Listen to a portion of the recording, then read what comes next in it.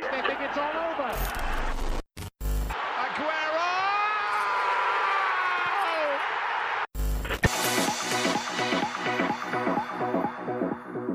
Hello and welcome to episode 15 of the Game Time podcast. We've nearly got a full house. Alan should be joining us a bit later, but Tim, Tom and Ryan are here. I don't know why that made me laugh. How are you boys doing? Good. I'm absolutely great. Many thanks, Danny. How are you?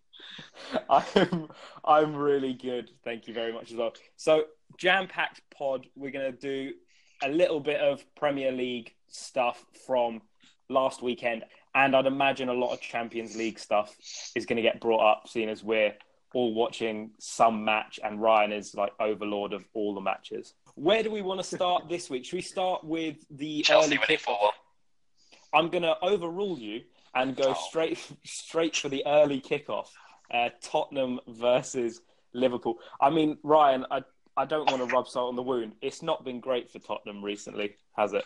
See you later, lads. Good to see you again. It's not had a great couple of days, let's be honest. We basically just played played so badly. The fact that Liverpool seemed to be pretty switched on, but we just didn't help ourselves by just pushing up as soon as we can. And it just sort of like they just took advantage of it. But I will say something, even after we scored at the end, they did look a bit dodgy. So now Son's come back, and he doesn't have to perform to get off military service. Is that why Tottenham are now doing shit? Yeah, that would be pretty harsh to blame him because he's only played like 1.5 games. For either of the bits, but it's hard to really think about the Liverpool game now, just judging by the shit show I've just had to watch through the Milan game.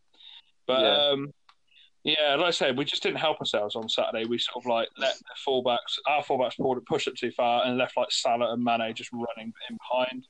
And then he scored. They were sort of just constantly just sort of like outplaying us. But like I said a minute ago, even though we sort of got the goal back at the end, they did look a bit shaky. So I'm still not quite convinced because if they would have been on it, they could have won about 5-0 on Saturday. That's how bad we were. Yeah, not great to watch. Mane, I mean all three of them actually, Mane, Salah and Firmino, even though Firmino did score, they probably could have scored 5 or 6 had they just made the right pass. And that's kind of unlike Liverpool, especially, what we've seen under them over this 5 games of this season and last season. We just sort of basically just kept giving them chances. And I know Michel Vorm got a lot of stick for the first goal, like when he sort of like armed up in the air. Yeah. But that was bad.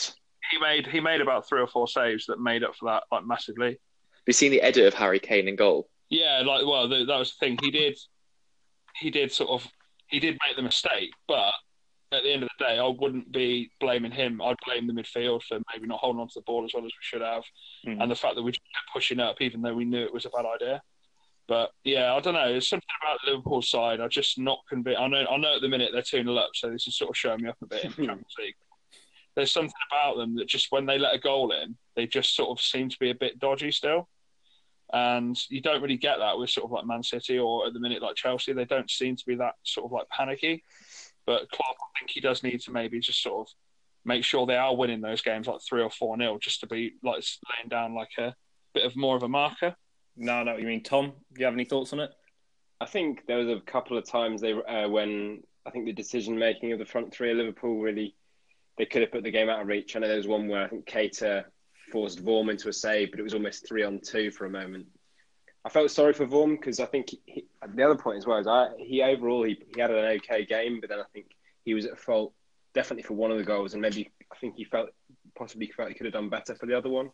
But yeah, it was a really strange performance watching it as well because I didn't watch the game tonight with Spurs versus Inter, but you didn't feel it was the way that Poch trains his teams to play, and they were shaky at the end. And I think there is an argument that there could have been a penalty at the end for the foul on Son right at the end of the game, and then that obviously would have given the result a completely different complexion.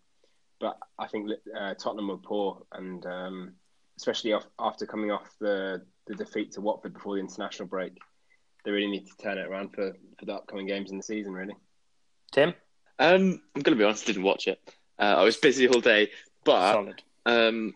is this like Tottenham's sort of, how the fact they didn't sign anyone in the transfer window, is this their sort of shortcoming now? Is that they're lacking in certain areas or not performing as well as they could be doing? To be fair, I think I was listening to, I can't remember where I heard it, but they were talking about this Harry Kane being tired. And they made the point that I think it was a football ramble. And they made a point that it's just a narrative. Like his narrative of him never scoring in August, he did it this year. So they don't really have anything else to talk about. So now they're talking about him being absolutely shattered. I mean, it's a fair point. He plays God knows how many games like a year. There was a stat that's like something over 100, and PSG have scored. But yeah, like I mean, he must be exhausted after the World Cup as well. He had so little rest that it's going to have an effect on him. Yeah, I think it's just a bit of a slump. I think there is a level of possibly he hasn't had a prolonged rest for maybe 2 or 3 seasons in a row, and that probably is a contributing factor. But I think if he hadn't scored in August, everyone would have been like, "Oh, it's the August curse." But actually, now that he did score in August, they're trying to find something else to blame it on. And the way we've seen Kane respond to slumps in the past is he usually comes out in a couple of games' time and scores a hat trick against someone, or absolutely destroys a team. So I'm not convinced how long it will last for. And I think as soon as he does start scoring, people will stop talking about, oh, maybe he's tired and stuff. So I think he, as soon as he starts scoring, that narrative, like you said, Danny, will definitely go away. And one season wonder. As soon as he starts scoring as well on the other side of it as well, Tottenham will start winning more games. So that's it. Really. I do agree with that. I do think as well, like I said, the whole thing about not buying any players, I think that's just, I've heard that from a lot of people, and I think that's just it's quite a lazy thing to say from a few pundits. Like, at the end of the day, it's a miracle the fact that we've gone, considering how we used to be, like, it's a miracle we've gone 4 years without losing 3 games in a row. And obviously, this is the first time we've done it. It's the first time we've lost 3 games in a row since like Tim Sherwood was in charge. And I feel like that's a sort of a positive reflection on how far we've come under Pochettino. We're not, like, at the end of the day, we shouldn't really be sort of maybe qualifying for the Champions League every year. And we are. And like, obviously, we've had a couple of times where we've been in and around the top 2 come like April and May, which is also quite rare. So I feel like this year, if we were maybe to sort of regress slightly, that wouldn't be such a surprise. But yeah, I just think generally at the minute it's just a bit of a slump. Like the Watford game was frustrating because we never played really that well. Liverpool game was awful, but then even like tonight, I mean, it was just annoying because Inter Milan had nothing for about 85 minutes or very little. And then Icardi like picks one out of the sky basically and just puts it into the bottom corner. And then after that, you could just see that the Inter was so confident, and it was just really frustrating. It was, but like I say, it's not time to reach for the panic button. I don't think it's just one of those things where teams have a bad run. It like Tom said a minute ago, if we go and beat Brighton like 4-0 at the weekend, everyone will just start talking about something else. Like they'll start talking about like Mourinho or something or whatever. So it's just one of them things. Unfortunately, we're sort of like the thing to talk about at the minute, but it'll go away soon enough. And then they'll start talking about Liverpool or Chelsea or whoever managed to lose that weekend. But yeah, it's just frustrating at the minute. Just like I say, it seems to be in a bit of a slump. It's just the narrative, I think, like we've all said. It's just an easy story to pander. But yeah, like you said, it'll go away soon enough. Moving on to the later games, loads of games on the Saturday. Newcastle lost again, this time to Arsenal and Emery. I think that's 3 wins now this season after a bit of a shaky start. Do we think they're going to be contenders for that top 4 spot, or are they not quite there yet? I don't think they. I think they're going to be on the edge. I think they may be 5th or 6th. I think it depends how Tottenham shape up as well. A lot of. It's funny how people focus on players at Tottenham and whether it's Kane. I think there's a lot of focus on what I've seen recently in terms of how people view Dembele and his usefulness. I think 2 seasons ago he was arguably one of the best central midfielders in the Premier League, and that seems to maybe be a fitness thing, maybe be a physical trait thing. It seems to have dropped off a bit. But I think there isn't as much focus on people like Aubameyang, who hasn't had a great start to the season, in my own opinion. And I think I looked at yesterday as well. Ozil hasn't had a very impressive start to the season anyway. So I think there's individual players in that team that they need to step up if they want to challenge for the top four. I think the way that the top four is shaping up at the moment, it's going to be really difficult to break past maybe the three that are there or thereabouts. So that's Chelsea, Liverpool, and obviously Man City. I think at the moment United probably have that. If they can turn it around now and obviously beating Watford at the weekend as well, they're probably in a better position than Arsenal and Tottenham are. But then it always goes in circles, and it's very cyclical with Tottenham winning multiple games and Arsenal are doing it at the moment as well, especially after the poor start that Emery had for the first 2 games of the season. They're going to be on the edge of I think Arsenal will be on the edge of the top 4. And I think it will be between the last spot will be between United, Tottenham and Arsenal. But at the moment, I think I struggle to I don't like the way Mourinho plays with the top teams at the moment. I think it's very disappointing to be someone watching Man United play. But he's very effective at grinding out results. I think that I guess we'll get onto the Watford game in a minute, but it was so apparent the way that they played there that he just had that ability to just get a win and move on to the next game. Yeah, well, that match was a huge turnaround, though, wasn't it? Because they've just lost to Brighton and playing really, really badly, and then all of a sudden these players come and give that performance, like working 110%, and suddenly they look half decent again. So Man United were a strange one, I think. Rowan Fellaini. Yeah. Like, he got first time for Team of the Week in like 3 years. Like, it's odd because in the World Cup we saw a completely different Fellaini. Like against Brazil, him and I think it was Witsel in that sort of 2-man midfield were just so good. And when Fellaini is actually told what to do and listens, he is a very good player. He's a bit like a sort of misbehaving puppy, like Fellaini. Like he's got the hair for it, but he'll sometimes he'll just be useless and just run all over the park, not really doing anything, chasing a stick. And then the rest of the time, when he's actually told what to do, he will do a good job. And there aren't many players like him. He'll perform. Can I give you a Chris Smalling based fact? Please do. Has anyone else seen this about he went in games that he scored a goal? The team that he's played for, so this is for Fulham and for Man United, they've always won the game. Yeah. Oh, yeah. And he's tied the record. So the record is 11 games. Oh, my. He's tied it with another player, and that player is Ryan Babel. What the fuck? Yeah, so little Chris Smalling fact. Is that just in English football? I think it's in Premier League history. Okay, I'm going to say, because I'm pretty sure Ryan Babel has more than 11 goals. Chris Smalling, I could fully believe that from Chris Smalling, but not Ryan Babel. Yeah, that makes sense. Shit at defending. I mean, whilst we're out there giving random facts, Ryan Babel DM'd me his phone number on Twitter a few years ago. What? Yeah. Was it a catfish? Yeah, was it consensual? Like, Andy, call him. No, I'm not calling him. It's like could call him though. Maybe he's listened to. Let's not rule it out. He said, and I quote, "Appreciate the follow. If you want to reach me direct, you can call or text me." And then he put his phone number there. You sure that's not a sex line? That's a sex chat line. I've not phoned it, so I cannot confirm nor deny those rumors. I'm going to follow Ryan Babel now. Do it. Right, when we're next in the studio, can we get you to phone Ryan Babel's number? I mean, if you want. I'm just very intrigued. I do want that. I think that would be quality content. Yeah, we can try and get Ryan Babel on the podcast. It's definitely just going to be a confused Dutch woman, but it's actually Ryan Babel, like banking consultant. Right, where were we in terms of Manchester United? We were talking a bit about Marouane Fellaini, but if we look at the match as a whole, is it a case of United just doing the bare minimum to get through that game, or do you think the international break kind of fucked Watford over a little bit? With their 2 international players. Who does play international football for Watford? I'm curious. Holland. Daryl Jan Mats?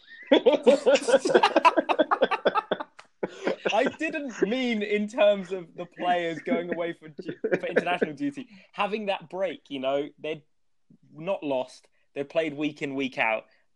A week and a bit break, all of a sudden. Still doing all right, though. They're still, what, are they, like 6th? No, they're fourth. I mean, Fourth. After they're doing better than Tottenham. but I mean, it's with 5 or 6 games into the season. I don't think the table. Yeah, the table doesn't really start to take shape until about 10 games or so, 12 games. But they're still doing well. That's 4 wins though. Like, that's huge for like if you're talking about like the relegation battle. That's huge. So it can be a huge like determining factor towards the end of the season. The fact they won their first 4. Yeah, I think that's a really good point because if you think about the way that they're now going to prepare for games, like a lot of the time with relegation clubs, they have maybe like a set of 5. So for them to get it done early, it takes off so much pressure from like March and April time when you're really desperate to get wins. It's like teams like obviously the game last night was Brighton versus Southampton, and Southampton were 2-0 up. And you think like for them to go down and actually end up drawing that game, like that's got to be so gutting because you know that you can start to put that gap between you and the relegation zone now and not get drawn into the early battle down at the bottom of the table. Well, yeah, if you think about the relegation places that are like done by 1 point and goal difference at the end of the season, like 2 points can be huge. And so they like drew from 2-0 up is not good. I mean, if we're talking about a team who has not set themselves up well come the end of the season, if there's a relegation battle, it's West Ham, but they finally won a game. Deservedly so. They played really well. Here he is. I thought you'd pipe up when I said that. I mean, I'm drying off. Oh, great. What an image. Alan, in terms of West Ham, how much did you need that win? Well, considering our next 3 games, Man U, Chelsea and Tottenham, is it? Something like that? That was pretty key because we've had a tough start.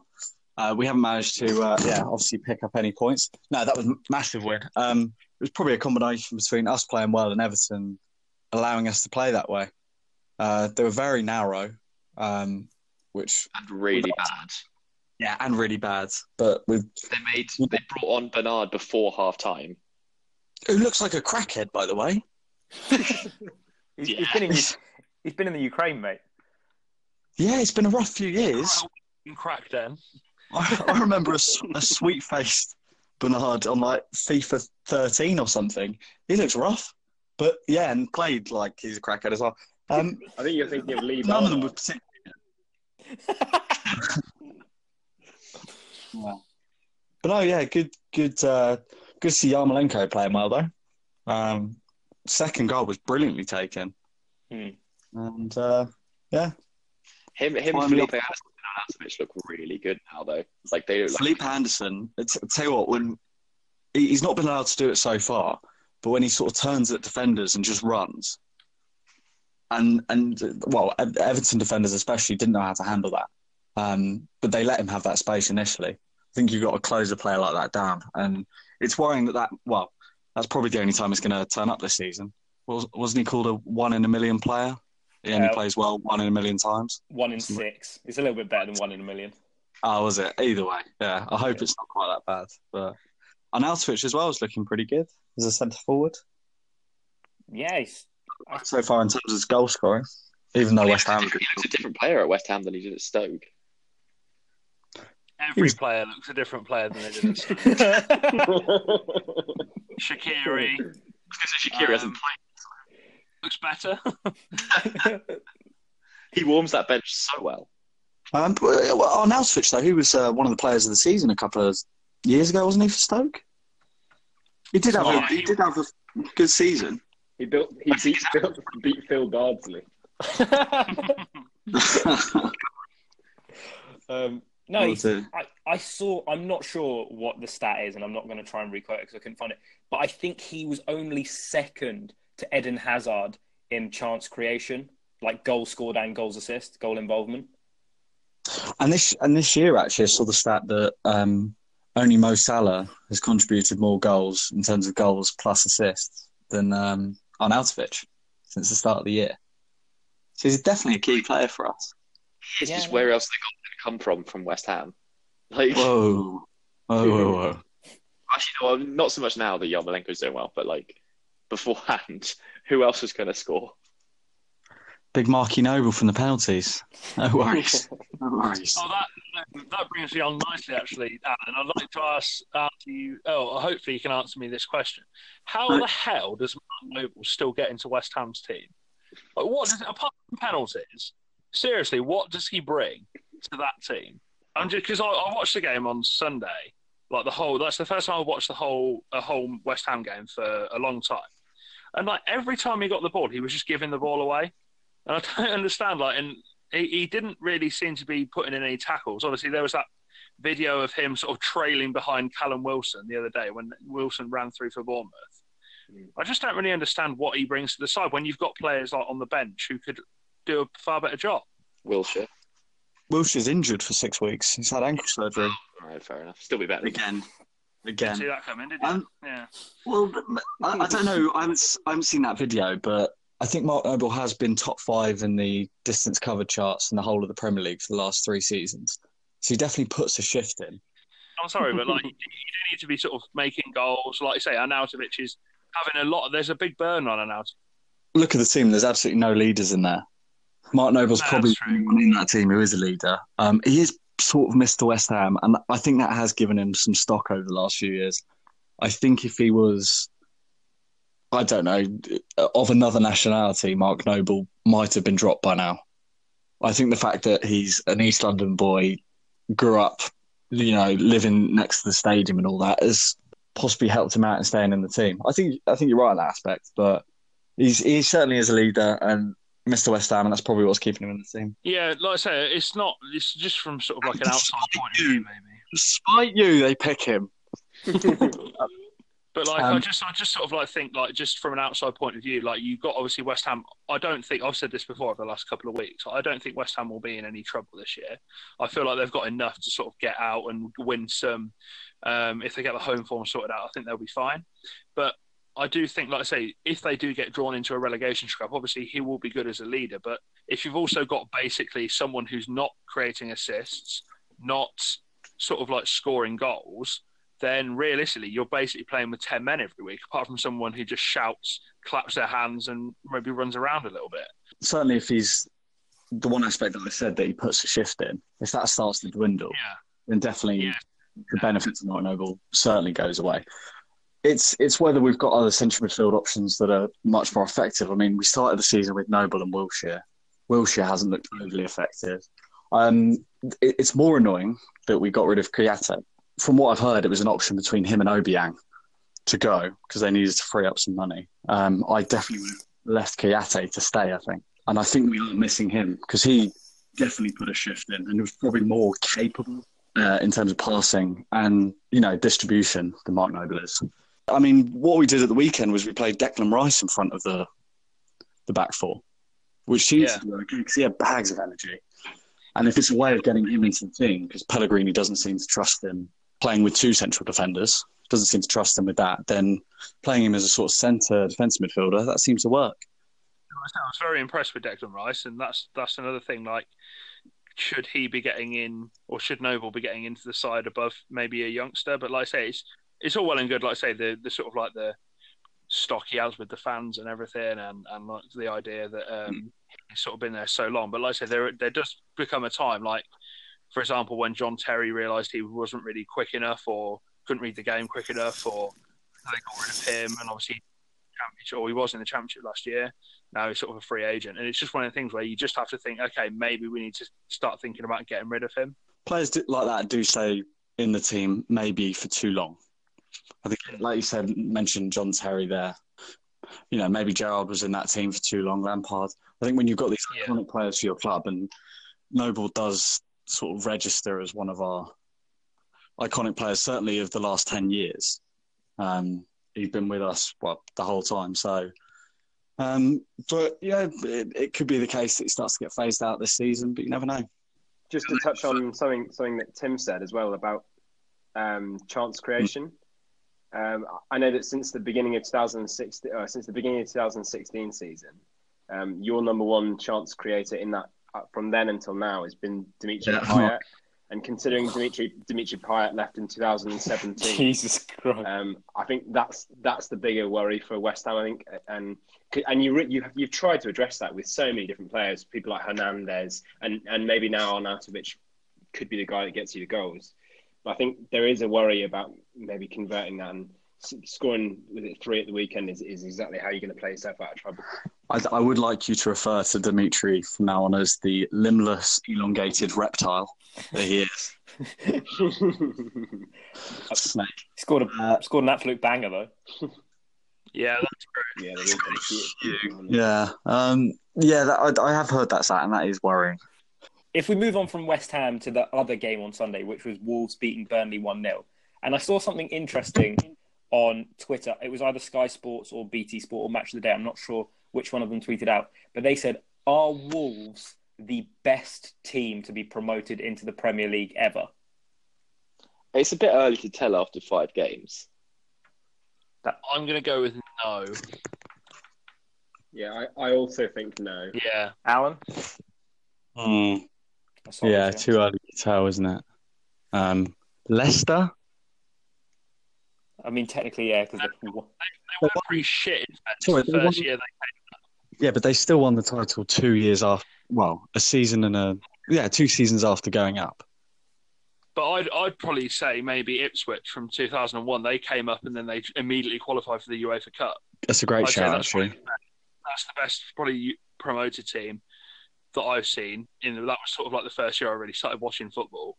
And then obviously, again, yeah, they got relegated the year after, so they did sort of like the opposite of what Leicester did. But the Leicester team, the first year when they stayed up, like when they won the last 8 games, there was no real hint that they were going to do what they did the year after. So I think, yes, they turned out to be a bunch. If you're just talking about like first season straight up, I'd probably say Ipswich or... I'd probably say Ipswich, actually. I can't think of anyone else. They've like coming up with like... But Wolves came up with an absolute reputation as well, didn't they, with all the players. Yeah. Which promoted teams have spent that much money? Exactly, yeah. So...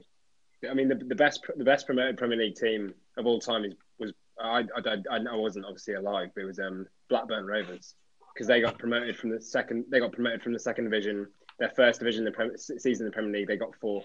Then they got 2nd. Then they won the league. That's a fair argument as well, yeah. But again, they spent a lot of money. They were like buying. Yeah, they did. Yeah, and also, like say, maybe Newcastle as well. The first year they came up, they finished 2nd. Like when Andy Cole was first there, like in the 90s with Keegan. But I think from personal experience, I'd probably say Ipswich, because that was again such like unheralded. They had a team of like fairly average players, and I was reading a thing on them the other day about like when they got into the UEFA Cup and how it was like mental, but they sort of took their eye off the ball and ended up getting relegated. A bit like sort of like, although they didn't qualify this year, sort of like Burnley. Obviously, they started really poorly, and maybe they're sort of distracted. They were distracted by the Europa League, and probably now they can maybe get back in some form. But yeah, I think Wolves are very good. Don't get me wrong, but I think again they've spent a lot of money and they probably will finish below the European spots this year. If they do, then I'll probably say they're close to being the best team. Burnley have looked shambolic. Did you see the Joe Hart interview where he literally just was like, "We're just not good. We're clearly not good enough." I think he said like they smashed us in terms of the game against Wolves. Like they've looked so distracted all season. Like it's not what you imagine from a Sean Dyche side. It can't all be Europa League, though, can it? I don't think it is. I don't think it's the Europa League at all. I think they've got serious problems in that team at the moment.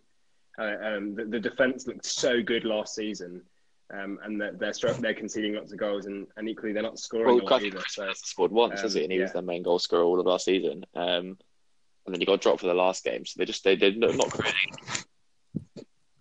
I think they're in serious trouble. But again, is the question about Dyche is.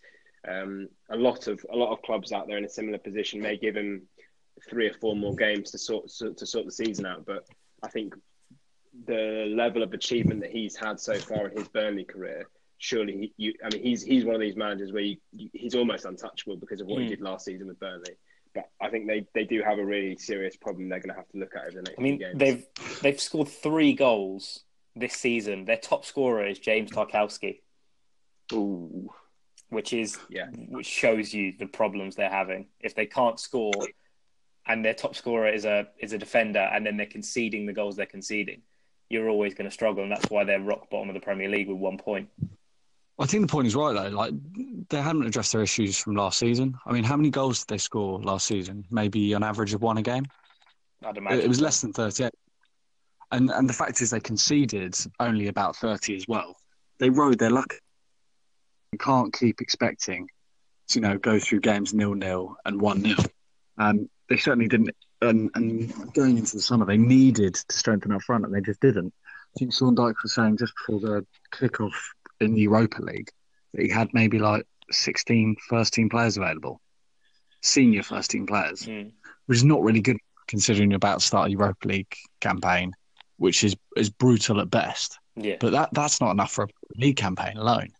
And, what Burnley did last season is pretty much unrepeatable. You cannot expect to go to teams like Liverpool and City and not ship goals. They didn't last season, but they're riding their luck if they think they can do that again. And clearly it's not going to work. No. I mean, they scored, just having a look now, they scored 36 goals last season and conceded 39 on -3. Unbelievable. And they, mention players like Tao Kaski, who played very well in defence to, contribute to that. You're not going to be able to do that twice on the bounce, however well organised Sean Dyche teams are. Especially since they have a lack of squad and they're going to be shattered. Yeah. And they just replaced their goalkeeper with Joe Hart. Just one thing about Joe Hart. Did anyone see Andy Gray on, I think it was on beIN Sport? Oh, God, yeah. What a fucking idiot he was. Just unbelievable. Sturridge should have scored. Oh, Salah scored. Don't worry. For all those that don't series record beIN Sports, could you enlighten? Oh, yeah. So essentially, he was having a conversation with the rest of the presenters, and so it was Andy Gray, Richard Keys, and then I'm not sure who the other presenter was or pundit. But essentially, he was making a point that Burnley need to trust different players, and he said Joe Hart, he's about 35 years old now. Tom Heaton, he's a young man. Why isn't he getting a chance? Despite the fact that Joe Hart is 31 years old and Tom Heaton is actually 32. Oh, Guardiola's got one right in the nuts. Oh, that's not good. I think the goal's been disallowed as well. He's literally Sturridge has gone for the ball and stamped in his crotch. Oh, yeah, the goal was disallowed. To follow up your point there on Andy Gray and Richard Keys, it is about time that people stop actually listening to those men about football. Though, like it is what they did in football circles, as much as it may be, I guess, swept under the rug as banter. Like, how are they still involved with professional football? I don't understand. And and they get away with doing absolutely zero research on games, and then just sort of chalking up for it was good when that girl was in it great times. I have absolutely no respect for anything that they say in terms of football punditry. I'm not sure they have that much connection to football anymore, do they? I think their show gets as many viewers as we get listeners. Like 5. The problem is with, and it seems to happen a lot with pundits, and this is part of the reason why I don't really watch sort of build up to games anymore. There seems to be this emphasis on people deliberately not doing, like you said, not doing their research, and it really winds me up. Like there was people seem to get a comedy thrill out of Paul Merson not being able to pronounce someone's name, and it's that's his fucking job. Like if someone comes from a different country and then has a long name, you then learn the name. You don't just pretend to try and do it, or just do it in a funny accent. And like you said about Andy Gray coming out with just nonsense, and it's sort of I would rather hear some expert on a particular footballing country. Like for example, the goal show that I watch on the one I've got on BT Sport at the minute, the one I'm watching now, the Champions League one. They have people who are experts in the different football. So they've got Rafa Honigstein on to talk about the German teams, and they've got another guy, I can't remember his name now. There's a guy who comes and talks about French football, and I'd much rather listen to them or Alex Scott or something like that rather than someone who's just pretending and just going oh well, Yeah, I think he's 35, and like, oh, he used to be good. Yeah. And, like, it's just BT bollocks. Like, so shit. BT Sport are really good, and then like Sky are just awful. I can't watch their coverage or like Sky Saturday or whatever because it's just shite. BBC are really good. They've got Gary Lineker and Jake Humphrey presenting are both really, really good, and then they've got like Ferdinand or like John Arison was on earlier, who's a Liverpool player who knows what he's talking about. Like the BT Sport do it really well, and then Sky like they're in a different level to Sky completely. I don't mind particularly like Neville and Carragher are okay. They're not too bad, but again, like I have to be in the right mood to listen to them. Otherwise, they can because if they just have like a little bickering session on United and Liverpool, it gets quite boring sometimes. But then, like you say, Henry's okay as long as you ask him about Arsenal. Anyone else, like you ask him about like, oh, what do you think about Swansea's striker? And he's like, who? Thierry, what did you have for dinner? Yeah. What? No. But like the problem with BT is BT do have good pundits, but then they also give Robbie Savage his own show. So they're like Cancel it out. Yeah, but yeah, like I say, I'd much rather do that than have like say some like bloke like Ian Dowie like talking about a whole game. Like doesn't care, like no idea about any of the teams. Like, oh, I think that Polish lad's just scored, and like a completely different ethnicity guy has just knocked the ball in the goal. It's like, what are you saying? I agree with Tim about the BBC and BT. The only problem I have is Jake Humphreys is a wanker. He is. He every single year on GCSE and A level results. Oh day, he puts a tweet out saying, "Oh, I've just bought my second granite kitchen, and I didn't get very good A levels." He's miseducating the fucking youth of this country. Really I swear his brag gets like less and less every year. Like it started off with like, oh, I only got 2 A levels and look at me now. And then like last year it was like, oh, I only did 1 BTEC and now I've got 1 million cars. He's better than classes though.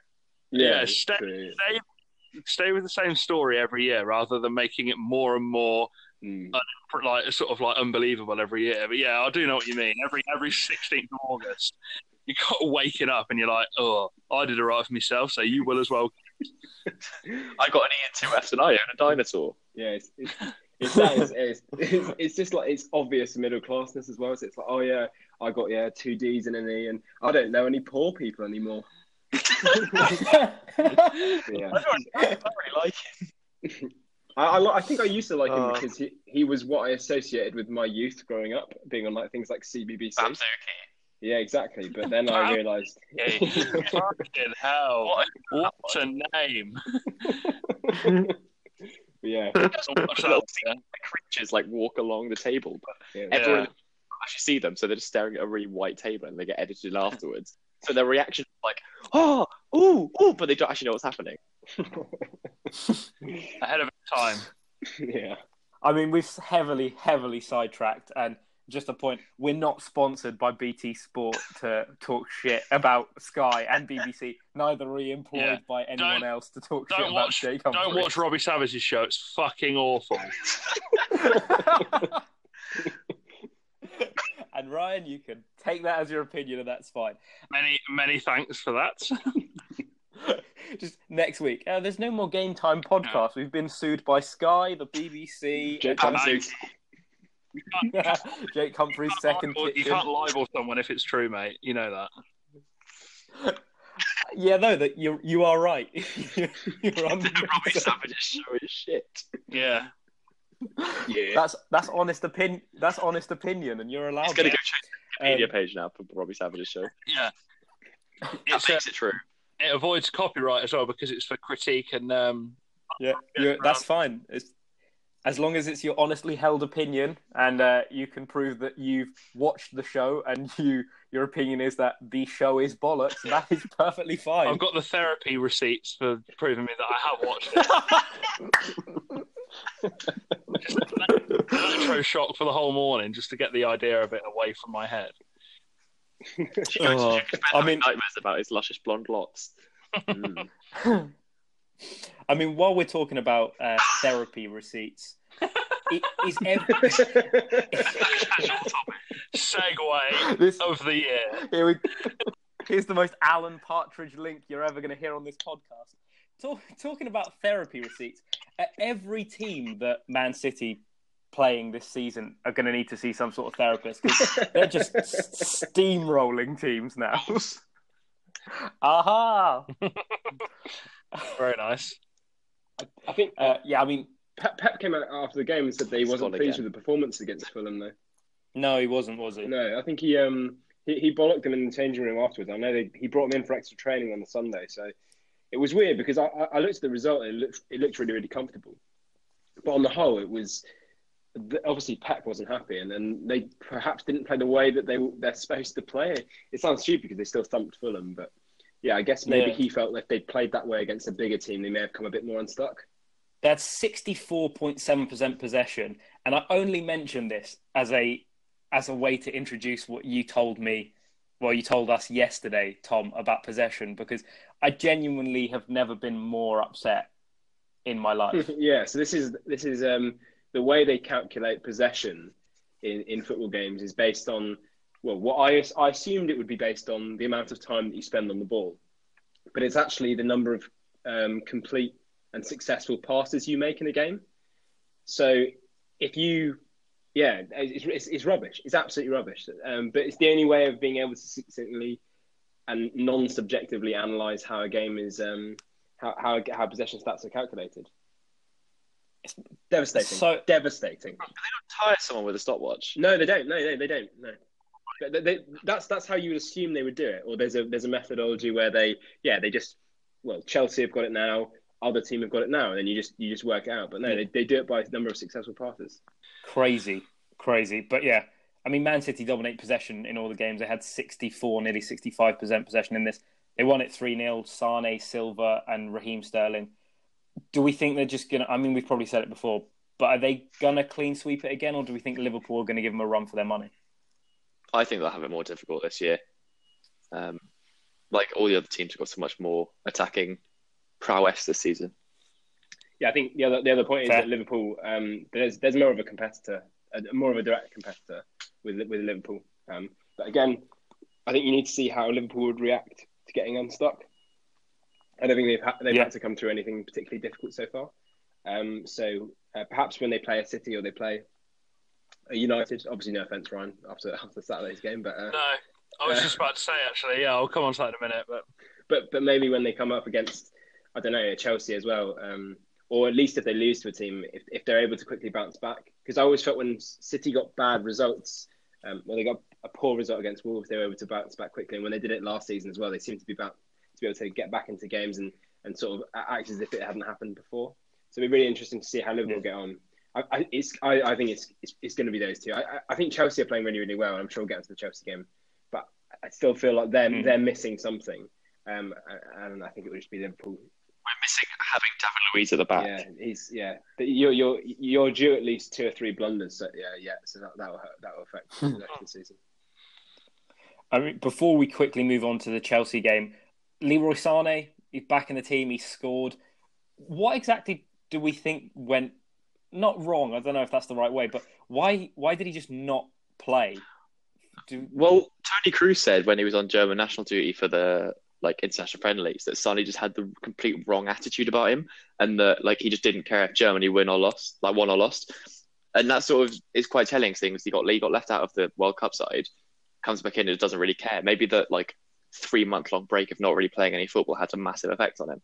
Yeah, possibly. I still think he slept with David Moyes' daughter, so he got kicked out of the Manchester City team. That's my idea. I don't know. I'm not sure if I'm going to trust Tony Kroos's authority on this after what he said about the Mesut Ozil thing back in. I agree. Yeah, true. Sort of all of the white German players, shall we say, or denying that there is any racism in German football when there clearly is. Gundogan's still getting booed and that sort of thing, and he's apparently on the verge of sort of retiring from the national team as well. So I do feel like that needs to be taken with a pinch of salt. Mm-hmm. But yeah, I think Sané, I think he's probably just he's just getting back into the swing of it. I don't think there's any problem with his attitude. Maybe, like I said, having 3 months off, maybe he's just a bit rusty. So then he's maybe trying a bit too hard and getting a bit frustrated. I think he's still a class player. And like I said, hopefully he'll kick on this year and just prove and get back into the German side, because he's definitely good enough to play for the German national team. Like when they're still calling up like Mario Gomez, who's in like his mid-30s now, or like they were at least calling him up like back in the summer. Like they do have a sort of a spare space in the squad for someone like Sané who can run at defenders and take people on and use his skill. So yeah, I think he'll have a good season this year. I reckon he's going to be one of City's key players if Pep keeps picking him. We have a university lecturer that looks from side on exactly like Pep Guardiola. It's a bit creepy. What does he look like from the front? Yeah. Has he got Jose Mourinho. Thin white bald guy. We've got a few more games left, and I'm not talking about Chelsea and Bournemouth for any reason. I'm going to leave them till last because they were two of the best games of the weekend. Only one left to talk about: Palace versus Huddersfield. Palace won. I mean, who cares? Yeah. The only reason I wanted to mention this, I really liked Wilfried Zaha's interview after the game. He scored the only goal, and then went at. And I had him on the bench on fantasy, for fuck's sake.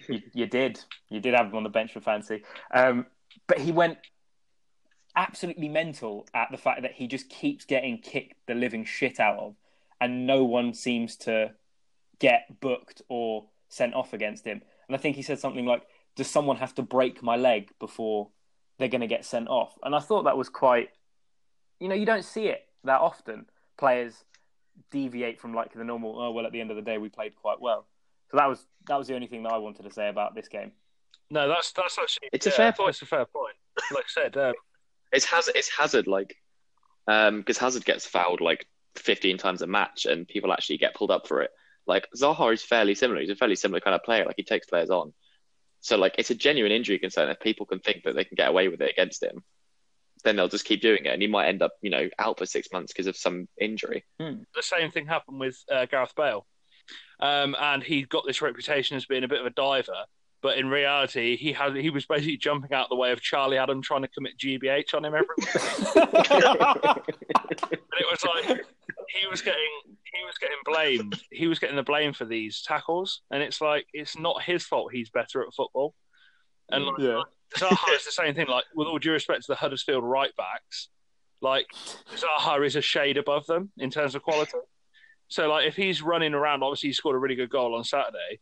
And it's just not on, like, because these players get reputations, like I say, as a diver. Like, Zaha was getting booed every time he played at the Watford game the other week because he might have dived against them 2 years ago. It's, like, ridiculously petty. And it's just, I feel like this needs to be, like I said, they need to be clamping down on these because it will end up in a bad injury again, a bit like Eduardo and Aaron Ramsey, even though that was a little bit different. There will be another one of those events where it's just someone just gets absolutely snapped. And it's just going to end up with them just having a big break in their career. Do you think, I mean, I'm maybe being a little bit cynical and looking into it too much, but if he played for a top 4 team, a City, a United, or a Chelsea, whoever, do you think he gets those fouls called against him? Do you think it's because he's playing for Palace that referees don't have that pressure to constantly call fouls? I don't know about that because, like I said, obviously when Bale was it was at Tottenham, like we were sort of again like what you call like a European team, maybe not to the level of sort of like going for the title like United or City, but we were still like a well-known team in the league. And even he was getting penalised against. Like I say, Hazard does the same thing. He gets lumps kicked at him every game. And Chelsea are like one of the better teams in the division. And more often than not, like you said, he will get fouls. They won't be immediately punished with a yellow card, for example. And that's where the problem starts, where you think you can get away with 2 or 3. And then all of a sudden, when you put a proper tackle on them, the ref goes, okay, that's enough. And then someone else just takes up the charge of just snapping everyone. Like it's like a bit of a relay. Like one person pushes their luck up until a point, and then the rest of the time, and then someone else will go and do it. It's just, there's something needs to happen with this, like just because otherwise it will end up in a bad injury. It's kind of like Switzerland at the World Cup, where they just took turns in kicking the living daylights out of Neymar, and then when Neymar deserves it though. Well, you can't really bellyache about Hazard and then turn around and go, oh, well, Neymar deserves it.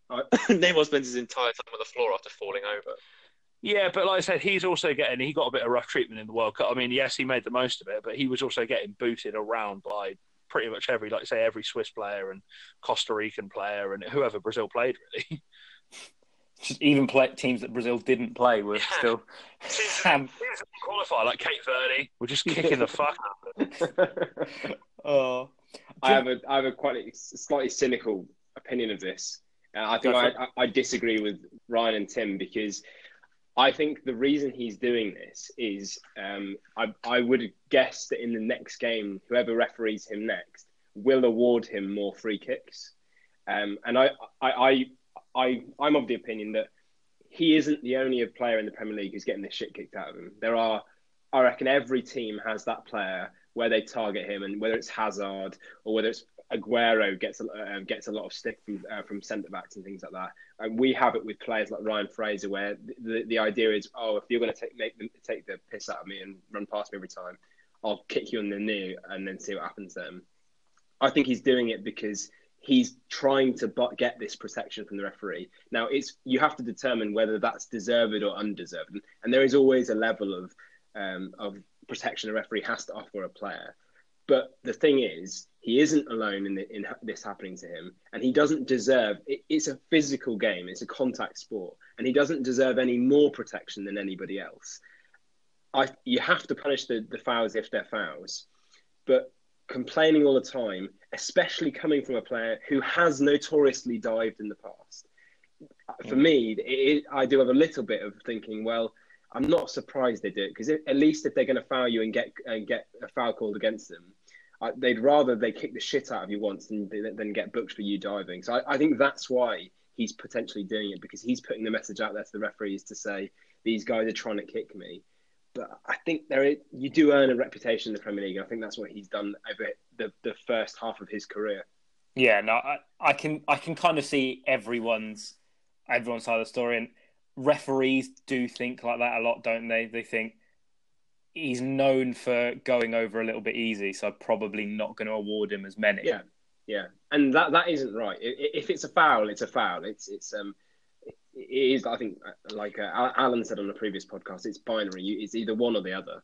But the problem is, if he's trying to get protection from him going over softly, then that's not what the point of the argument he's putting across is. And yeah, I do agree with the sense that you can't just let him kick Touche the shit out of him there either. I think the best thing about that entire sequence is we all agreed to use the term "kick the living shit out of" to some variation. Just regional differences. Yes. All very much on the same page. Right, over to the two... In other news, PSG have equalised in the 83rd minute. Oh, I'm so happy. I just saw Mbappe just sliding across the grass. I was just about to say how shit Neymar has been, and then he ran through the entire Liverpool, and then Mbappe scored. I would like to sort of interject as well with another Champions League story, if I may. Please do. Is it Locomotive? Dortmund have just scored against Bruges, and it's the shittest goal you will ever see. This Bruges mate, he tries to boot it away, and it hits Pulisic and lobs the keeper and goes in. Then they pan to the crowd, and they just got this Belgian guy in the background just giving the wanker sign to him. It was so well timed as well. It was just like this guy looked over, and obviously they're getting a picture of the crowd looking pretty sad, because Bruges have played quite well from what I've seen on these goal show highlights. And this guy was just standing there going, "Fuck off." Oh, that is brilliant. I just saw the Mbappe goal as well. A decent finish. Right, over to the two big scoring games of the weekend. Let's start with Chelsea versus Cardiff. Tim, the resident Chelsea fan of the podcast, you haven't been in for a few weeks, so I'm just going to let you. I'm just going to let you loose. Go for it. Well, I mean, the points speak for themselves, really, don't they? 5 wins out of 5. Hazard is undoubtedly world class. All you have to do is watch him to see how brilliant he is. And you can already start to see air quotes Sarri ball take place, and how different we're playing to last season under fucking Conte. There are still issues. We've got pretty much the best attacking player in the Premier League and worst defender in the Premier League in fucking David Luiz, who can't defend to save his life. When he just stands still, tries to head the ball away, and then a player runs in front of him, heads it past a keeper. Move your feet. You've got them and your hair. Do something. So that's annoying. But like, we're getting there. We're getting there. But yeah, like, oh, Hazard was so good, and it's like, it like hurts to watch him because he's so good. His first goal, where he just dummied the defender, like by not doing anything, and he just sort of like moved to the right, and the defender like almost falling over. Like, oh, he's so good. Such a good finish. I was going to ask as well. Olivier Giroud looks like he's going to get that number one striker role over Morata this season, and he looks like he's doing the perfect job, sort of just continuing on what he did for France in the World Cup. Got another 2 assists. Do you think that's going to be the front three: Hazard, Giroud, and then Pedro/Willian? Yeah, no, he deserves it so much. Like there was a stat, so I can't quite remember it, but it's so with Giroud in about 900 minutes of football, Hazard scored like 9. It's a goal every 100 minutes or something. So it's almost a goal a game with Giroud playing. With Morata, it's about 600 minutes, and he scored 1. Like Giroud, he plays so well with Giroud, and Giroud just gets it. Like he interlinks with Hazard so well. He just allows him to like play off him. Giroud doesn't care about goals now. It's just about like getting his team to win and getting Hazard on the ball. Morata is like lost. You watch him in the first few games of the season. He doesn't do anything. And admittedly, like he hasn't had the great delivery that he maybe needs, but he's not doing enough to help the team and to score goals or assists. So Giroud 100% deserves his place in the team, and he's like genuine. Like he is good enough to play in that starting 11. It's weird that Arsenal sold him, to be honest. I always thought it was. Yeah. I don't know. He looked like he'd never really fit Arsenal's style of play, but when he did actually play, he played really well. Well, Arsenal have signed Lacazette and Aubameyang since he's left, and like they're 2 players that are very similar.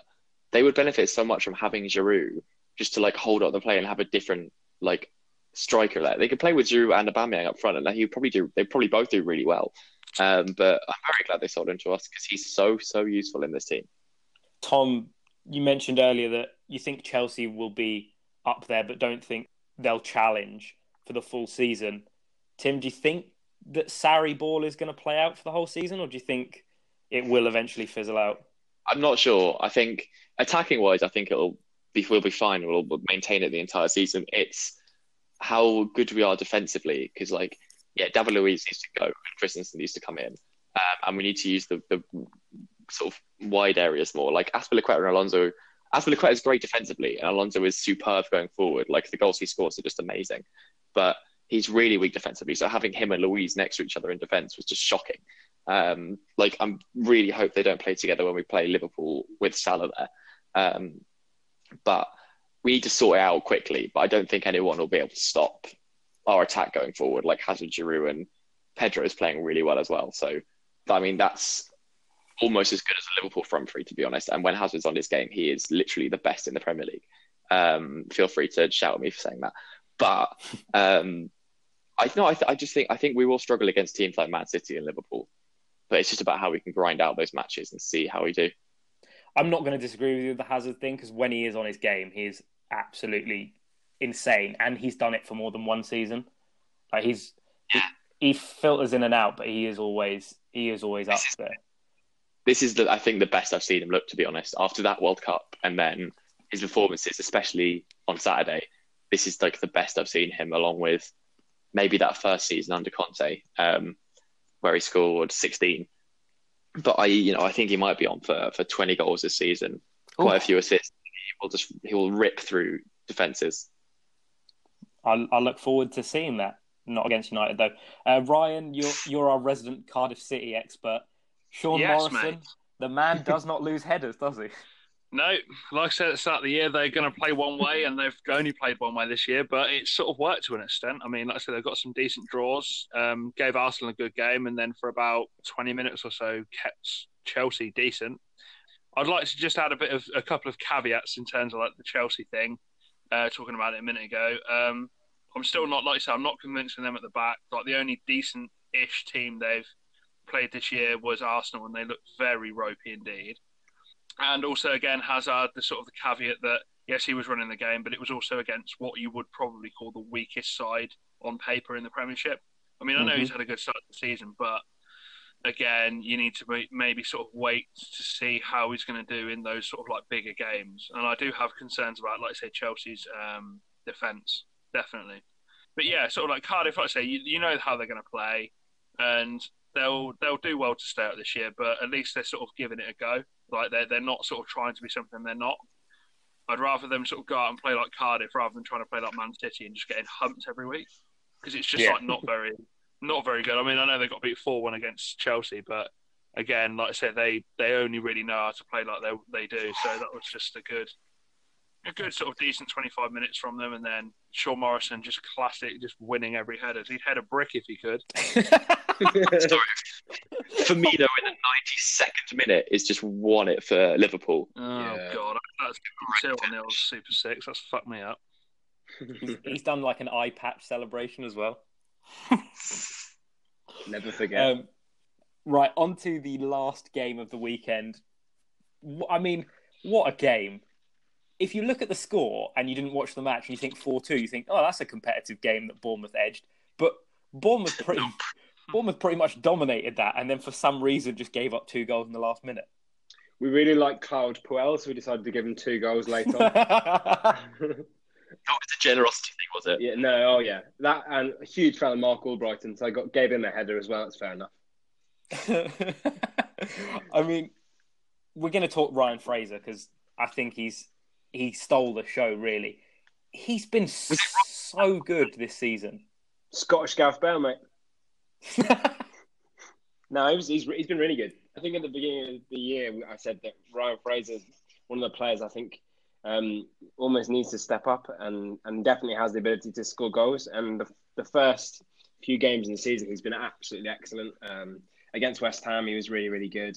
And even against Chelsea in the loss, I thought he wasn't that bad. And on Saturday was sort of an accumulation of the good performances he can have. He's so effective against these big lumbering centre-backs. And it's the first time I've seen... I haven't watched Leicester a lot, and my exposure to Harry Maguire has been primarily through England. And he looked out of place in that Leicester defence. Him and Morgan were so slow, just fouling our front three so much. And I was really actually disappointed with him because he should have been sent off in the first half for a foul on Josh King. But yeah, wee man Ryan Fraser just ripped them all apart, and it was a really good performance, really good game. I really enjoyed watching it. From, I guess, an English perspective, does Maguire's performance in the World Cup kind of cloud how good he actually is? Because you said it there, he looked out of his depth. In a back four, he doesn't really look that comfortable. I think with Wes Morgan sitting next to him, you would not look that comfortable anyway. I mean, he's a scary guy. Yeah, but he's also quite like. I think it's sort of a consensus now that he's a bit past it. Yeah, and I mean, like the sooner they can get in the people they bought. Leicester bought a couple of defenders in the window. Obviously, got Johnny Evans, and they've got another guy, a Turkish player that they signed on deadline day. I think as soon as they can integrate them in the team, I think that'll be better for them. But yeah, like I say, I think any team at the minute with the form that Bournemouth are in, any team would have a struggle with that sort of front three or sort of like people running in behind. Like, again, it reminded me a little bit of when I saw the highlights, it reminded me a bit of like the Tottenham game in terms of like the way Leicester were playing in terms of the fullbacks. It wasn't helping themselves by pushing up a bit too far and leaving them exposed. And like I say, obviously leaving them with like Fraser and King and people running in behind, you're always going to let yourself down a bit. And I feel like I say, even though Bournemouth were good, it was also, they were helped on their way, I think, by some of the tactics that Leicester were displaying, a bit like I say, the Liverpool Spurs game. And it was interesting to see, like I say, just Maguire look a bit shaky because he is a good player, I think, and he's good on the ball. And he, obviously, again, he's one of them players that he'll just defend, like head balls away all day, every day. But yeah, it definitely it's like a bit of a side to him. Maybe you don't want to see rear its head for England, because otherwise that could be a bit worrying going into the next tournament. But yeah, it's an interesting game. From a Bournemouth perspective, because I feel like you haven't had enough time to say how good you've been playing. Did you expect Bournemouth to do this well coming into the season, or I mean, did pre-season look good from what you saw, or is this a bit of a surprise? Well, we've already done more than the 35 seconds they gave us on Match of the Day, so I'm pleased with that so far. I think it's really difficult to judge us on pre-season because Howe likes to rotate the squad massively. So you in pre-season you see a lot of the reserve team players mixed in with the first team squad. So I don't know how good of a pre-season we had, but I know that we actually, since we've been promoted to the Premier League, we start the season really poorly. And we're on 10 points now, but it took us to the end of October to get to 10 points last season. So there is definitely been a focus, I think, internally within the squad to get these wins going at the beginning of the season. I also feel like we've got there's not really been a surprise result. I mean, the scoreline against Leicester was big, but they're all teams that I don't think we need to be intimidated by anymore. Cardiff on the first day of the season, frankly, we probably should, the way that other teams have played them since, we probably should have got a better result. Chelsea, obviously, we were going to lose. We were likely to lose anyway when we went away. But West Ham away, they have obviously played really poorly. Leicester at home. I'm not overly surprised with some of the results we've got. But I'm really pleased with our position. And as we were talking about with Watford as well, it's so nice to know that we've got these points in the bank. And it means we can go through a run in the middle of the season where we don't pick up points for a while because we've got these points in the bank already. But I'm also really impressed with the new signings. Diego Rico gave away the penalty, but was played really, really well. And so did Jefferson Lerma as well. I think he I don't know if he looks like a £25 million signing, but he looks like the type of player we've been missing, and maybe a more progressive and younger Harry Arter, which is really great for us as well. And like 4 foot taller. Yeah. I feel really bad for Harry Arter because I think he's obviously at Cardiff at the moment, and I think he's a really, really good player as well. It sort of sucks that he's going to get dominated this season and probably have to drop down to the Championship next year when he's looking for a new club. Yeah. No, he was always a decent player. He just got around, didn't he? He put his foot in where necessary, and any midfield in the Premier League wants that. Yeah, he's the definition of someone who just he's trying to look like he's running really far to say he's put the effort in. But that's the type of player that Eddie Howe loves and worked really well for us when we got promoted from League One and then to the Championship as well. So Mark, you should go for Mark Noble then, mate. Oh no, yeah. You need an absolute world. I would dispute that he's in the top 5 distance covered, because if he is covering those distances, he's walking at least half of that. I say he covers that distance over the entire day, like the walk to the stadium, like his walk home when he wanders around his house and the kitchen to get like a banana or something and leave. Run the shops. It's everyone else does it over 90 minutes. I mean, I know I said those were the last games. I do realise that we very briefly mentioned Southampton, Brighton, the 2-2 draw. I'm not sure if anyone saw it. How good was Højbjerg's goal? Yeah. It was mad. It was mad. It was mad. So good. He's been trying to score that goal for 3 years though. yeah. He's been lining them up at St Mary's ever since he started. But yeah, the angle from behind when it sort of showed him striking the ball that's pretty special. But yeah, the last 10 minutes of that game was pretty mad. Or I think it was the last about 15 whenever Brighton scored the first goal. It's really good. Like I say, it one of them ones I turned it on when it was about 65 minutes in. I saw the Højbjerg goal at half time, and then turned it on. I thought, this is pretty dead, 2-0. And then obviously Brighton then just decided to start playing. Whether it was just me because I turned it on, I don't know. We better entertain this guy. But yeah, it was really good. Like I said, it was good to see Brighton. This is probably going to come back and bite me on the arse again in the week because we play Brighton on Saturday. But it was good to see him sort of putting up a fight. Maybe last year they would have just thought, okay, well, we'll take the 2-0 loss and then we'll just move on, try and win our home games, try and stay up. But it was good to see him actually having a real dig at them because, like I said, they've not had a bad start to the season either. Like I said, they only lost 1-0 at home to Liverpool, and they've got some decent results. Obviously, come back from 2-0 down at home to Fulham. Come back from 2-0 down against Southampton. Obviously, they want to start winning games sooner rather than later, but still, it's like I say, not a bad start. And like I say, I think they'll give us a game on Saturday, definitely, especially the way we're playing at the minute. That'll be quite interesting, that Brighton Spurs game. Glenn Murray just keeps on scoring. Evergreen Glenn Murray. It's like the older he gets, the more he scores. He loves it. I like the fact that he's still sort of like playing in the Premiership and scoring. Yeah. Like, so you do need those players like who may be getting on a bit, and you think, naturally, like I said, they should be dropping down to the Championship or League One. But it's good to see him still competing. Yeah. But yeah, it's nice. Like I say, it's nice that Brighton spent all that money on strikers. Like Locadia came on, he looked dog shit last night when he came on. Really bad. I think he's going to be, rather than Van Nistelrooy from the Eredivisie, he's going to be another Afonso Alves. Oh. Just sort of like gave the ball away a lot on his own half, couldn't get like shooting chances. But yeah, it's good to see, like I say, the money they've spent, and they've still got Murray up top. Yeah, he scored. I just googled now. He scored 5 goals in 6 league starts for Brighton against Southampton. The more you know. That's decent. Hates them, doesn't he? Hates the Saints with a passion. On the other side, Southampton have dropped 26 points from leading positions in the Premier League since the start of last season. It's the most out of any team in both seasons of the Premier League. Is that just because they've got Mark Hughes as a manager now? Yeah, he's a professional baby, isn't he? He is. Just as soon as they go 2-0, like brings a second goalie on, plays him at centre half. He has got this reputation. Like, obviously, the game that stands out last year was the Chelsea game when they played towards the end of the season. I think when me and you, Danny, we were out and about that day, weren't we? And they went from 2-0 up to lost 3-2. When Giroud scored a couple, I think, and Hazard scored. And that was just like when they're in the midst of a relegation battle. And even then, like I said, last night, they didn't look comfortable. As soon as it went 2, like Danny Ings rolled a penalty in.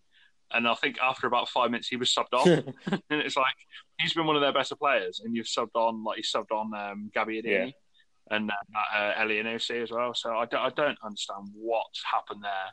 Like I said, you can just tell it's like nerves. Like maybe because he's only been in the job like 12 games still. Yeah. Even though obviously came in at the end of last season. I think he's still to sort of cement his playing style on the team. But yeah, they do, like I say, need to be. I thought they'd turned the corner last week with winning away at Palace, or the week before the internationals. But obviously, the same sort of things about not holding on to leads has come back and bitten them on the arse again. So yeah, it'll be interesting how he sees to try and galvanise the team. Because like I say, you cannot be losing points to teams in and around you as well, especially like say Brighton, teams like that. Like you have to be beating those teams, especially at home. Yeah, I mean, I know I keep banging on about post-match interviews for some reason, but Højbjerg's was another one where he genuinely was so angry. Like he wasn't even like mildly annoyed. Like he was fully. I can't remember who asked him. It was the reporter asked him a question, and he just ignored it and just went, "Nah, it's not good enough. It's not good enough. We've got to be winning that," for like 3 straight minutes. And the reporter was like, "But you scored a really good goal." And he's like, "Yeah, it's not good enough though, is it? Could score them every day, but we're not winning." That's true. Yes, refreshingly honest again, rather than just saying like, "Oh yeah, it was all right." But yeah, that was yeah. I'm not surprised he feels like that. Like I say, it must get really tiresome when you're winning games and then you sort of lose. Like it's happened twice in a week with Tottenham, or twice in the last 3 games, and it's annoyed me already. We've got 1-0 up, lost 2-1 in 2 different games. So imagine having like losing 26 points. Jeez. That's like just over, like I said, over like maybe the half the amount of points that Southampton are looking to get this year. Or just over half, like losing them all from winning positions. It must completely just drain your confidence and all belief. And it looks like they're completely drained of confidence and belief, some of those players, not all of them. I mean, we talked about Højbjerg's goal, and this is going to be a massive segue, but Ibra scored his 500th goal in career football. And it was a brilliant, brilliant goal. Classic Ibra with a weird 360 karate kick before finishing it. And before I ask this question, I know one person's response to this because I saw his tweet. The other day in Tom Coley. But can he be considered as one of the best ever players to play the game? What define like best ever? Like how big is the group of best ever? I guess on a level with people like Ronaldo and Messi. Messi, Ronaldo. No. He's a good goal scorer. But, like, if you put him in that Liverpool team, like, you'd rather have Firmino in there than him because of the way they work together. Like, he's a very individual player, isn't he? And I don't think that you can be considered one of the best ever if you don't quite, like... I don't know. You don't quite work as well like that. He's just not very versatile. Like, that goal was stupid, and it shows off how, like, he's one of the biggest characters in football, but I don't think he's quite up there. Like, he's on a a level above most other people, but it's not quite up there. I'm going to play the Leganes card from last week.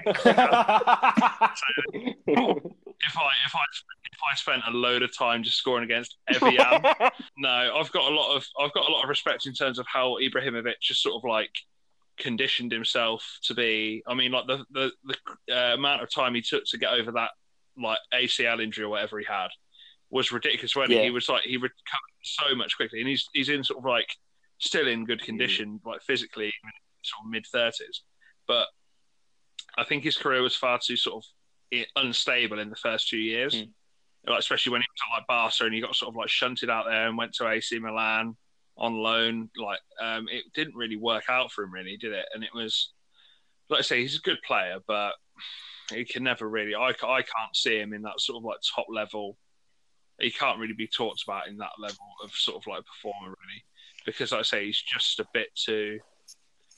I don't know, a bit too sort of maybe just had a bit too much of an inconsistent start. But yeah, like I say, I've got a lot of time for him, but he's on the level below that, I think. Like the sort of smattering of like good players, but not quite on that like top level. I'd be interested to know too. When you say that level, like what if you could compare other players that are on that level? What type of players are we talking about? Well, I was just trying to think about this while you were saying it, and nothing's coming to mind because it's 10 o'clock and I'm really tired. But like I don't know, sort of if you think about Yaya Toure sort of thing, like his prime when he was outstanding, but like inconsistent. You've got maybe players like Iniesta that have been great but can't be considered best of all time. I don't know, sort of like that. Like he's really good but not quite up there.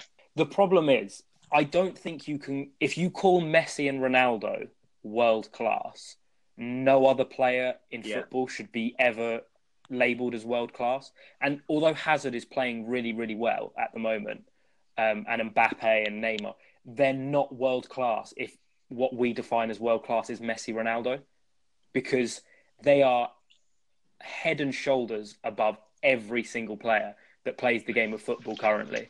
Yeah, no, I think you're right. I think it's those two, and then you've got people like Hazard and Mbappe, like that kind of players sort of below, like that aren't. If you're going to call them world class, you sort of they are the step below, but like no one compares with those two, obviously.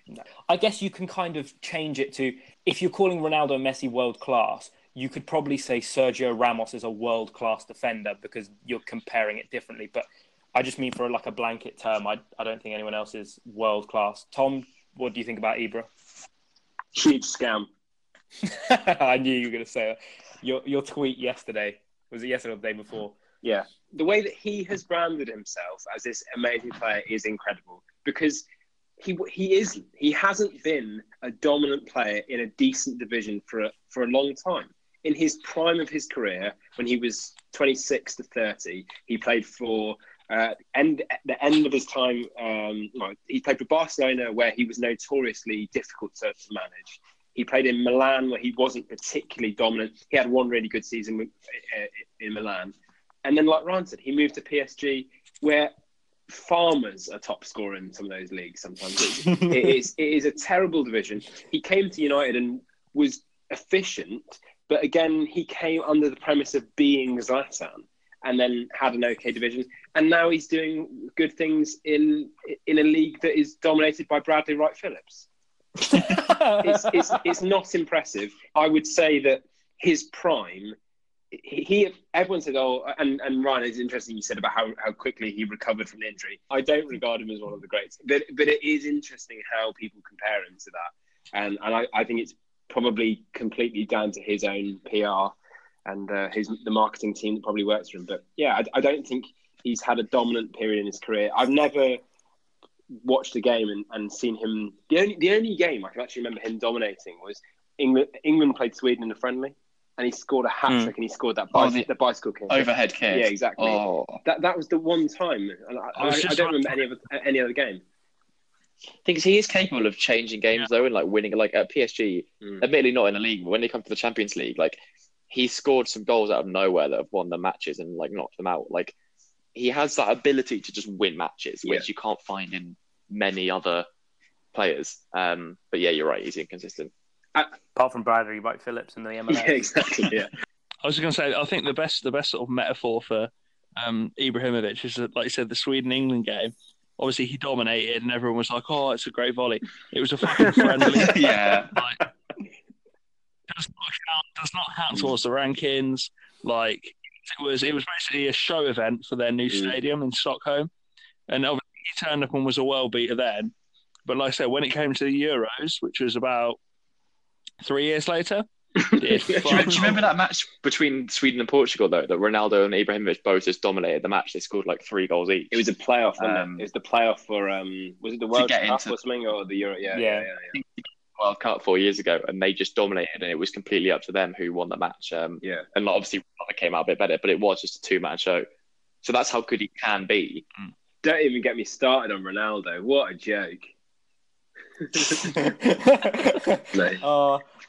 I do have a personal vendetta against him. In all honesty,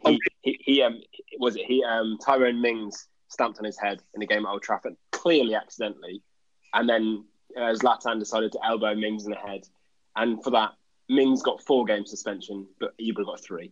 I mean, favouritism. Yeah, what a wanker. You were talking about Ligue 1 and making it like seem more exciting. Did you see the tweet about the 2 people that went and watched a Ligue 1 game in a hot tub? Oh, that's so good. It's like Ligue 1 is so shit that they've decided that they need to sit touchline with a hot tub to make it interesting. I mean, I'd do that if I was like a chairman. Get hot tub seats in, start charging people absolute top dollar. Can you imagine a season ticket for a hot tub? Half of PSG's team could sit in a hot tub for every game, they'd still fucking win the league. Does Thiago Motta still play for them? I mean, he's about 40 years old. No, I think he's like late 30s now. You've not answered the question, I say. I'm furiously Googling it, and the top 5 posts for when you type in Thiago Motta into Google is Thiago Motta retire, Thiago Motta wife. Did he retire his wife? Really? George Weah's son plays for PSG, and when I first saw that, I thought it wasn't too out of the ordinary. The actual George Weah had come back and wanted to have a career in Ligue 1. He would have 20 more goals in a season. Yeah. While we're talking about George Weah, did you see he played 80 minutes for Liberia against Nigeria? What, in a genuine match? In a genuine match, they were retiring his shirt, and I thought he was just going to get a run. He played 80 minutes, and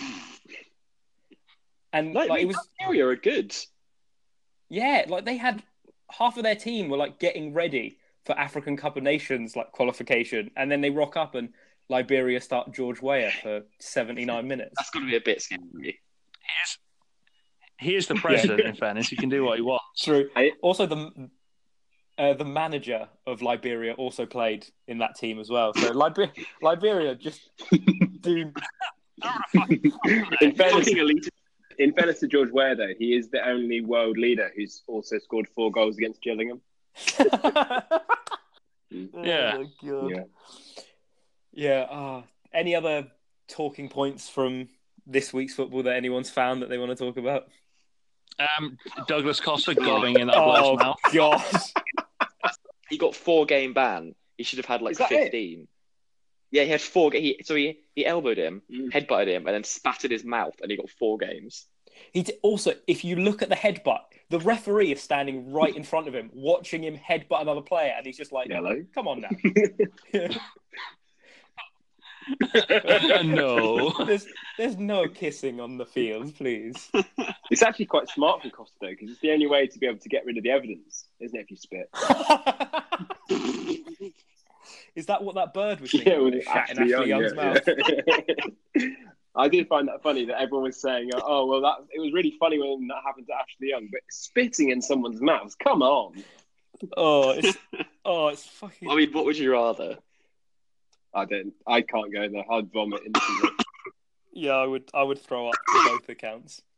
Yeah, it was atrocious, that, and I'm surprised he only got that. I thought he'd get a lot longer penalty. He should have had 3 for the elbow, 4 for the headbutt, and then 10 for the spitting. 17 for you, Maths fans.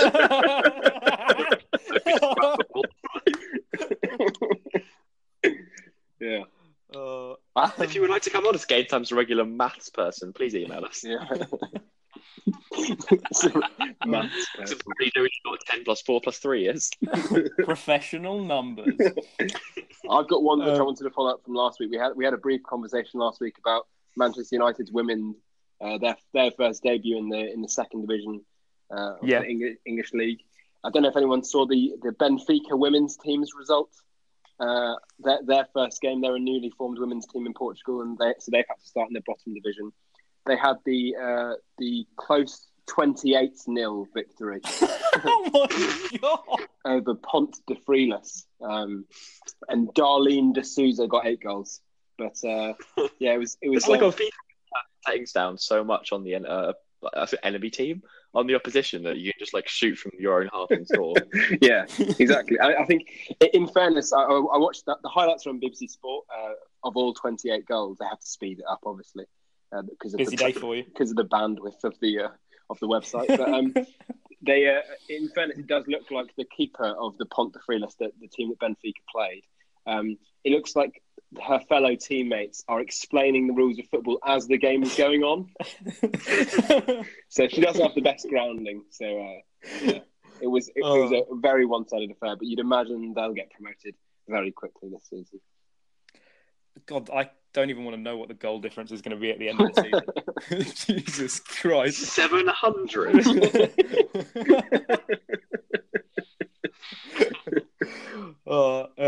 I found a little thing from Brazil. So Vasco da Gama's player Bruno Silva got knocked unconscious in the game, and like I didn't know this, but in Brazil, like an actual ambulance comes onto the pitch. I'd imagine because it was a head injury, and it broke down on the pitch with him inside it. So the players just pushed it off the pitch. What, the ambulance? Yeah, they just pushed the ambulance off the pitch. There's a great picture of them all just rolling it past the centre circle. That should be the half-time mini game. Like you have a like Mario or something. You just have to like push the ambulance off the pitch by like, and whoever gets that gets an extra goal. Jesus, football would just don't get VAR in. Let's get push an ambulance off the pitch for an extra goal in. I've got a slightly controversial opinion on that. What an ambulance is? So, yeah, no, not ambulances, but just generally, what's wrong with an old-fashioned stretcher? It'd be much easier to push off at half time. When did you see the stretcher breakdown? Never. Oh no, the wheels have fallen off. It's showmanship. It's hanging over from the World Cup they did. Like, just get the stretcher on. I think they should have a cannon and shoot the player to hospital from the pitch. At most, a golf caddy. At most. That's really hit a nerve, Ryan. Jesus. Controversial opinions on the emergency services. Is there nothing that we don't shit on this podcast? Stretchers, ambulances, Leganes, Evian. Oh no, we're not doubting the work of the emergency services. It's just keeping off the pitch. And Leganes had it coming anyway, mate. We all knew that. If no one else has got anything else to talk about, I guess we'll. I'll save the rant for the fire brigade next week, I think. Oh, thank you very much, guys. As always, Tom, Ryan, Tim, thank you very much. Yeah, thanks, mate. Have a good week. You too. Thank you very much for listening to episode 15 of the Game Time podcast. Remember, you can listen to us on Apple Pods, Spotify, Anchor, pretty much anywhere. Google. You can reel it off. Just Google Game Time podcast and we'll come up. If you have follow us on Twitter. If you want to ask us any questions, we're on Twitter. Tim, what's the Twitter handle? At GameTime_pod. At GameTime_pod. Or you can email us GameTimePodcast1@gmail.com. But until next week, bye.